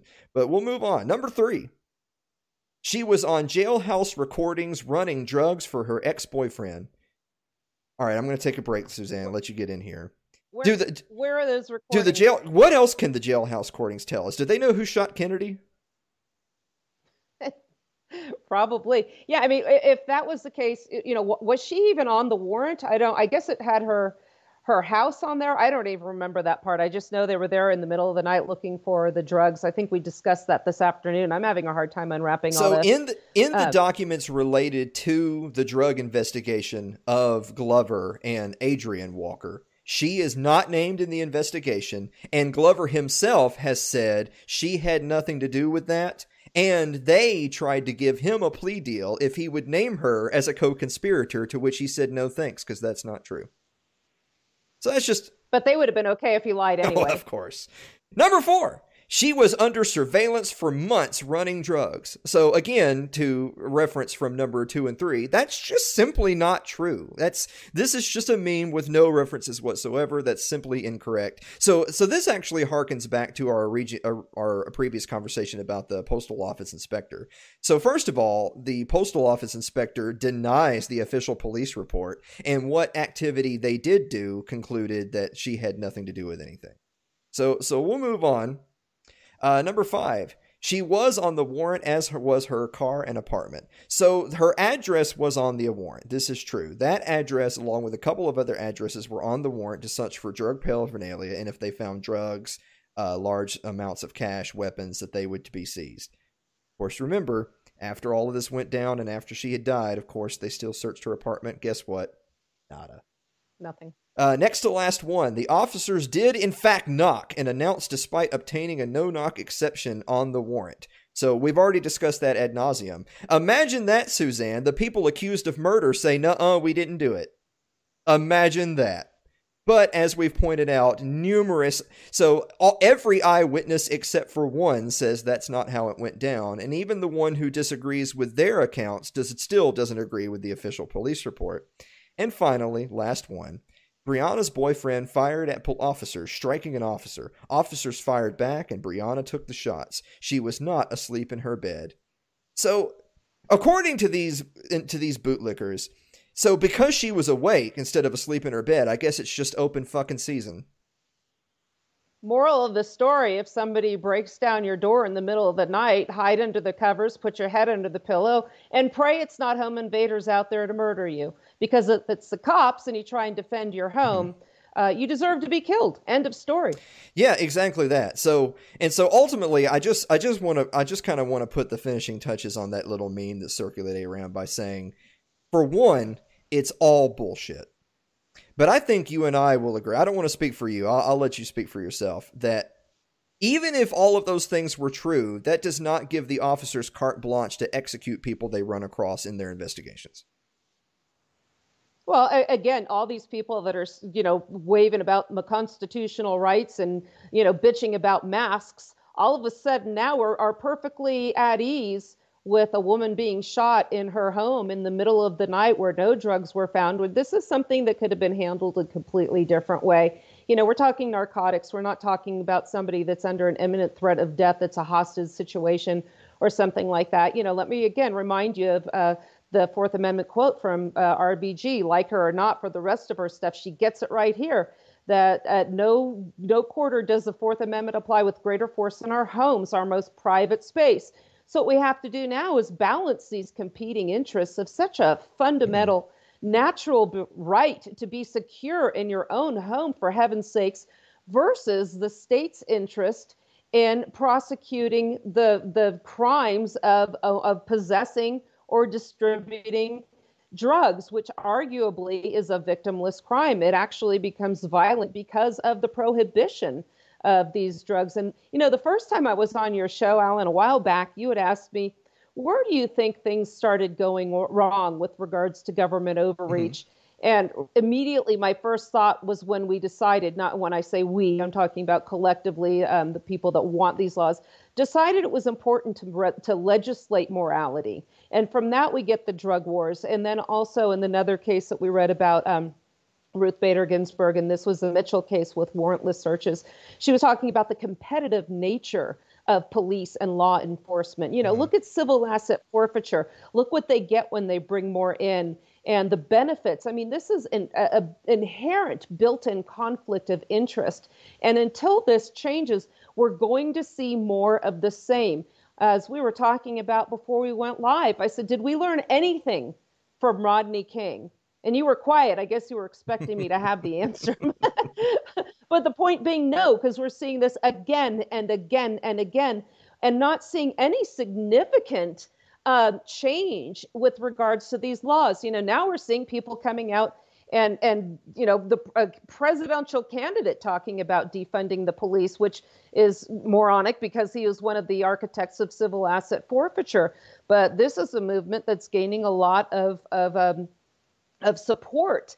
And the problem is, you know, if we could scale back significantly amount of laws and issues that would require police law enforcement intervention, I submit to you, we'd see a lot less of this. How many people are harassed or getting pulled over for a sticker off of their car, their vehicle impounded? You know, and that costs out here in Park City in Summit County, that'll cost you $2,500 if your sticker's outdated and they take your car away from you. How many people have been harassed in these situations and then have finally had it? And then you see people in your community getting shot, getting killed in their homes. And then they said, okay, just chill. Let's trust the system. And then garbage like what happened today happens. Yeah. Well, I know that you and I before the show had discussed a little kind of just thinking rhetorically about what some of the fallout of this could be. And again, the state knew what the potential fallout would be just as much as we did because they were boarding up their windows days in advance. So they knew exactly what was coming. But let's just kind of think, and we got to really be careful with our words here because goodness knows Suzanne's days are numbered on Facebook anyway. So I don't want to follow her into Facebook graveyard. But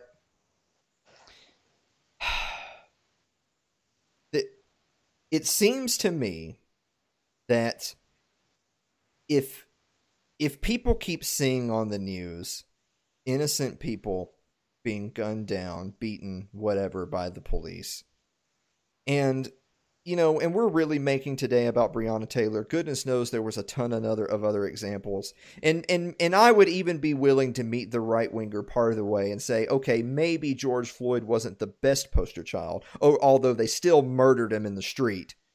Maybe he wasn't, but you know what? Breonna Taylor was an excellent poster child, and they killed her too.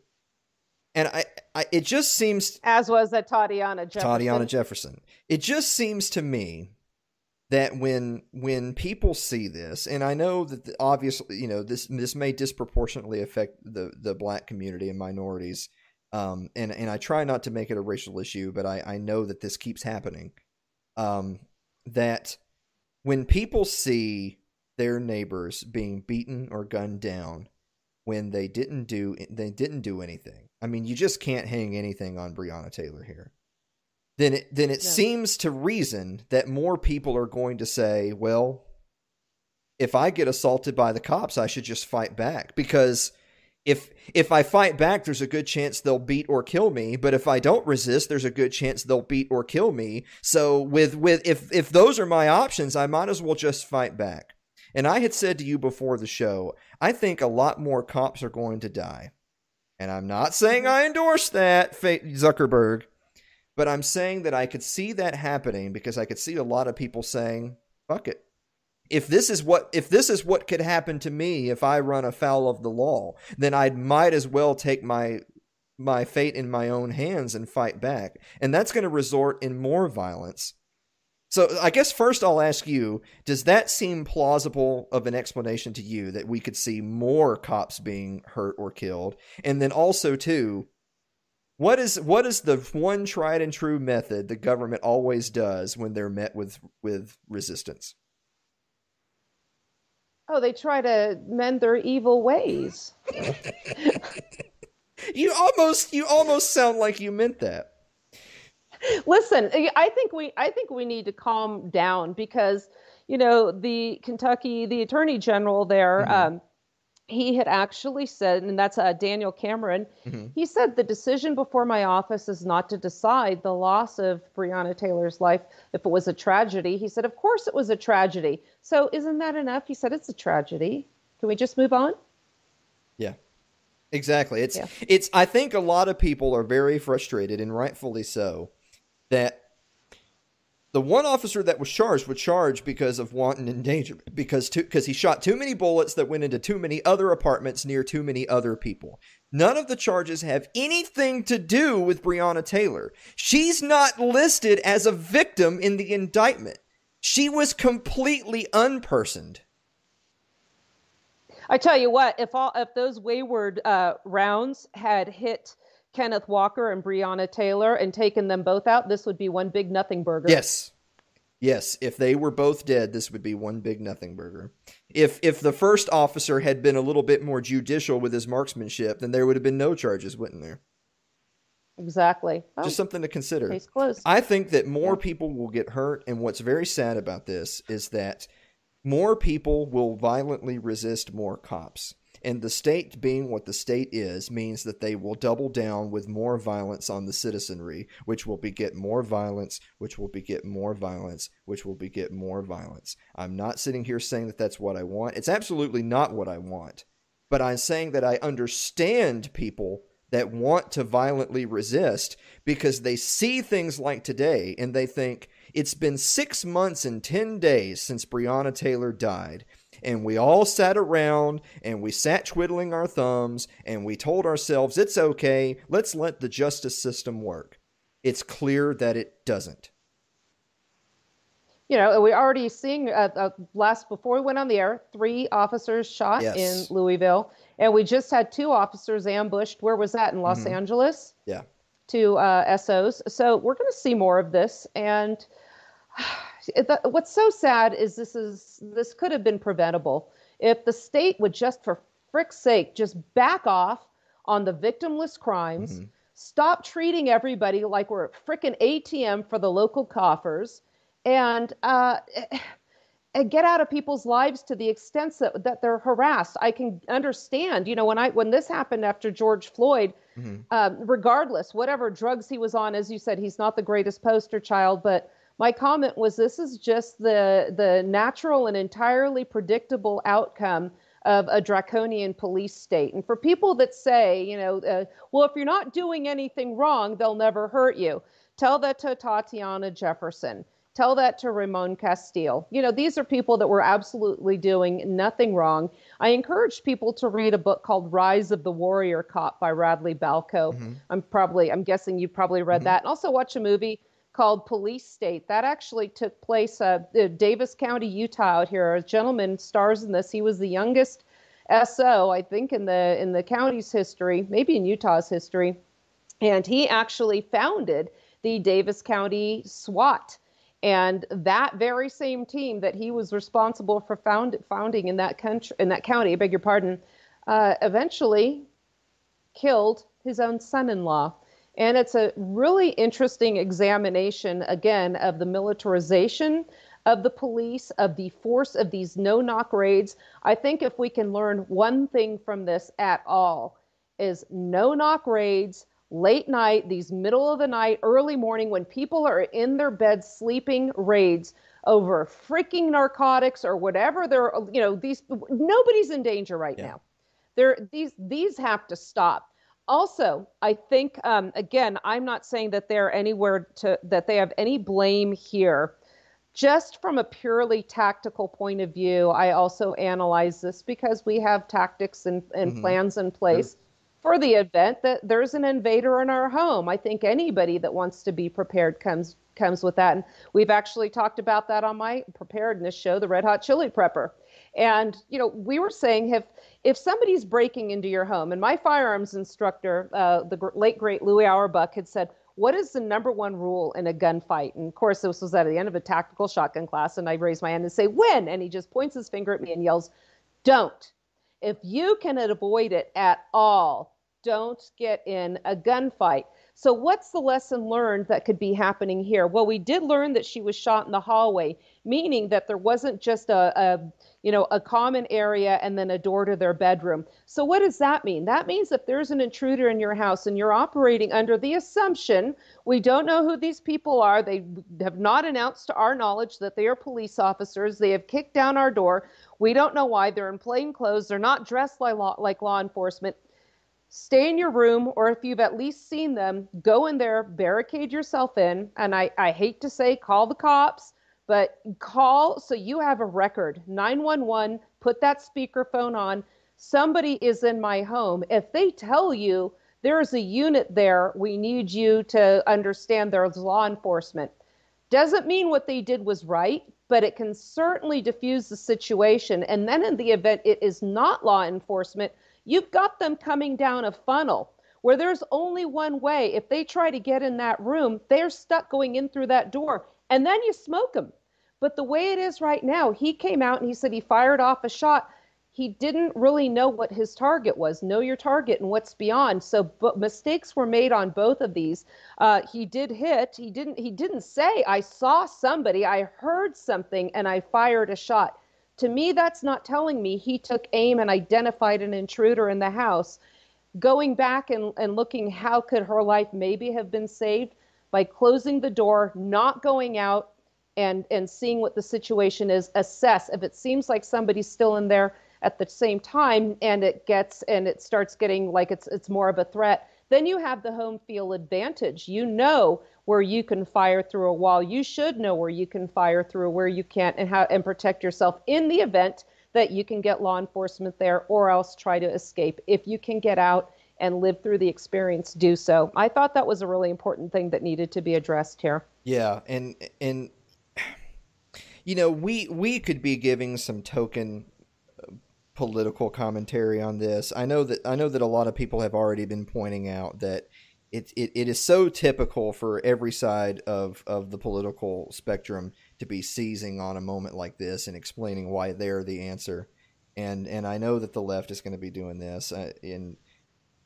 It's in the same way that you've brought up the drug war. You know, I urge people, you're not gonna save any future Breonna Taylors from happening by voting for Joe Biden and Kamala fucking Harris.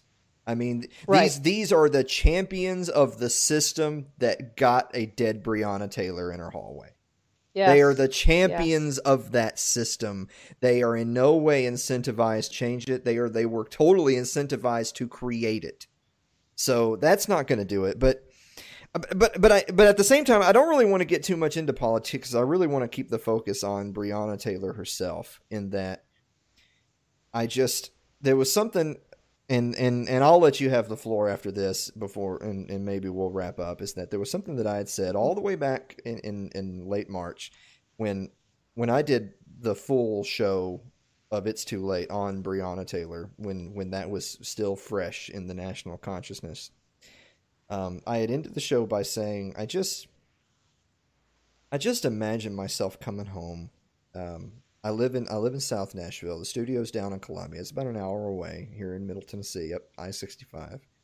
And I just imagine myself coming home from the studio from work at, 5, 6, 7 o'clock, rushing home to get the episode home so I can get the stream ready, and pulling up and seeing police cars parked all over the place in front of our townhouse, and walking in and seeing our front door blown off of its hinges, and seeing my Anna Kay lying dead on the floor, and being told that, well, there was a raid and maybe they had the right house, maybe they didn't, maybe the warrant was wrong, maybe the cops were wrong, but she's dead.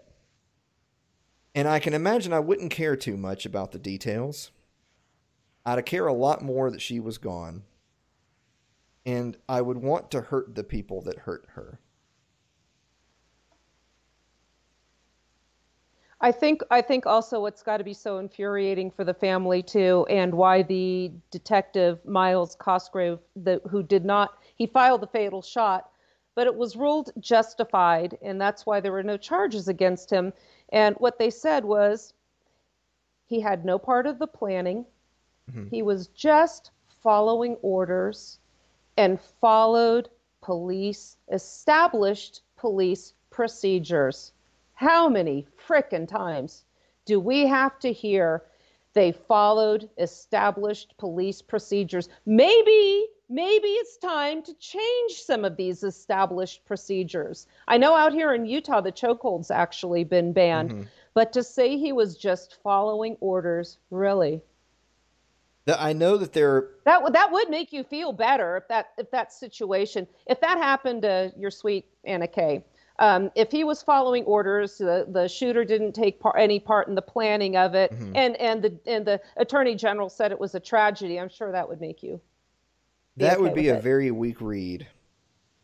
and I'm not going to name any names, but I know that you and I know some folks who they've looked at this case and cases like it, and that's sort of kind of what they've come to. Their conclusion has kind of been, well, it's a damn shame what happened, but I'm looking at the manual here and I'm looking at the law over here and I'm thinking, well, it looks to me like everything's up to snuff, but gosh darn, it sure is a shame what happened to old Breonna. And I got to tell you, the people that are out there on the street that are pissed off, that are saying the system is broken and we want justice, they're not interested in their justice that they're looking for is not just, well, let's rewrite a statute, because Breonna Taylor's still fucking dead. Rewriting the officer's manual is not going to bring her back to life. So let's talk about some serious justice now. And I'm going to get myself banned. I know it's going to happen. I'm not trying to say that vengeance is the right thing, but I'm saying I understand it. I understand people who, when they get told by the Attorney General, this is such a tragedy, but we've got to work the system, them saying that's not good enough. I'm just saying I understand it. You know, didn't a football player a couple of years ago try to raise awareness to this issue? Didn't he try to ask nicely a while back? But everybody was so concerned and preoccupied with the fact that, oh, he's disrespecting my flag. He's not standing for my national hymn. This could have possibly resulted in maybe some changes being made and prevented some of these deaths. But, you know, the law and order Americans have their values and their priorities, and changing this was clearly not enough. So, you know what? Just expect more of the same. And if it ever happens to you, well, just know that the system will work itself out. And if it doesn't happen to you, but it happens in your city, wait for your city to burn, because we are going to see more of this. And what could have been a few protests that might have started as some brush fires of freedom is now going to end up in more tyranny, more gun control, more surveillance, more police states. This is just a disaster all around. And then, so now imagine, let's say that officer bled out, he got killed. Kenneth Walker is woken up in the middle of the night with his partner, and they hear, to their knowledge, somebody is busting into their apartment. Like any man should, he got out of bed to protect his woman. Let's say he kills that officer. He was already charged. Yes, it was dismissed, but he was charged with attempted murder. Let's say the officer perished, and now he is charged and and he's convicted of murder. What has Donald Trump said that he wants to see? The death penalty for anybody that kills a cop.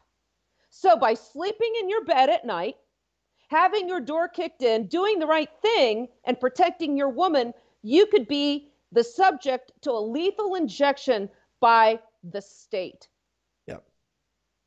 It's the real tragedy here, other than, of course, the real tragedy is Breonna Taylor. The next tragedy is that every side of the political spectrum that seizes on this is none of those people are interested in liberty. They're interested in being right and getting the keys to the car. There's a lot of bad actors out there on the streets tonight that they're not interested in abolishing the system like you and I might be. They're interested in rebuilding it in their image, and that's very much a different motivation than what you and I would have. And vice versa, you're right. Then there's the right side of the political spectrum that because this is what partisan politics does, you must be the enemy of the other side because that's what partisanism is that they will say that no matter what happens, I am on the side of the law, the authorities, my cops. And we live in the real world. They can all be wrong, right? Like in the real world, you can be wrong to just simply want to seize power and enforce your worldview on others. In the same way that you can be wrong to just simply back the blue. I had made a post just a little bit before the show went on that if you're somebody that thinks that all white people are just inherently racist, then just unfollow me because you're just dumbass. And vice versa, if you think that Breonna Taylor was some kind of a drug dealer and yes or no that she somehow deserved her fate, go ahead and unfollow me because hell's not hot enough for you either. That I don't. And I was just gonna say really quick, and I'll let you take over. Is that I don't even. You and I had discussed this, and I told you I would be perfectly comfortable coming out and saying it. I don't even identify as a libertarian anymore. You useless cucks! I swear to God. So you got the left libertarians and the right libertarians, and I see a whole bunch of left libertarians saying let's march with BLM, and I see a whole bunch of right libertarians saying, well, but the letter of the law says that the cops were justified. And I'm like, I guess I'm just not a libertarian. Because y'all are full of shit. I'm going to leave me the F-alonian. You know, the sad thing also that's going to come about is how many people are going to hesitate when they really do need to do the right thing in the event of a home invasion. One of my favorite teachers for self-defense is Colonel Cooper, and he has a book called Principles of Personal Defense. And he's got 7 principles in there. Briefly, what they are decisiveness, aggressiveness, speed, coolness, ruthlessness, surprise. How many of these are you going to forego? Oh, I don't know. If that's a cop and I kill him, I'm going to get in trouble. Now they're in and your family is about to be killed because you hesitated. Yes. Yeah, exactly. So the last thing I saw, I don't want to get too caught up in all of these crazy ass breaking news reports. The last thing I saw is 3 cops that have been gunned down now in Louisville. 1 is stable. 2 of them are currently in surgery. They're getting a little clever. So everybody knows that the rioters like to shoot off fireworks and shoot their sparklers at the cops. Some of them are shooting fireworks, and when the cops go towards the fireworks, real gunfire opens up on them. That is an absolutely, I'm not saying I condone it, Zuckerberg. Predictable. It's a predictable consequence of everything that's led us to this moment. Absolutely. Suzanne, do you have anything else in your notes? I feel like we've pretty well exhausted the Breonna Taylor specific part of the story. I mean, there's really nothing else to say other than may she rest in peace. I obviously feel so bad for her and feel so bad for her family, but I also genuinely, even if they don't politically align with me, I genuinely feel bad for people that want justice for her and believe that justice comes from the same state that delivered the injustice. If they think that the ballot box, that the voting booth and their favorite politician is somehow going to change things. And I feel bad for them too, because they're so wrong. Right. They're just in for more disappointment. They are. Do you have a final thought?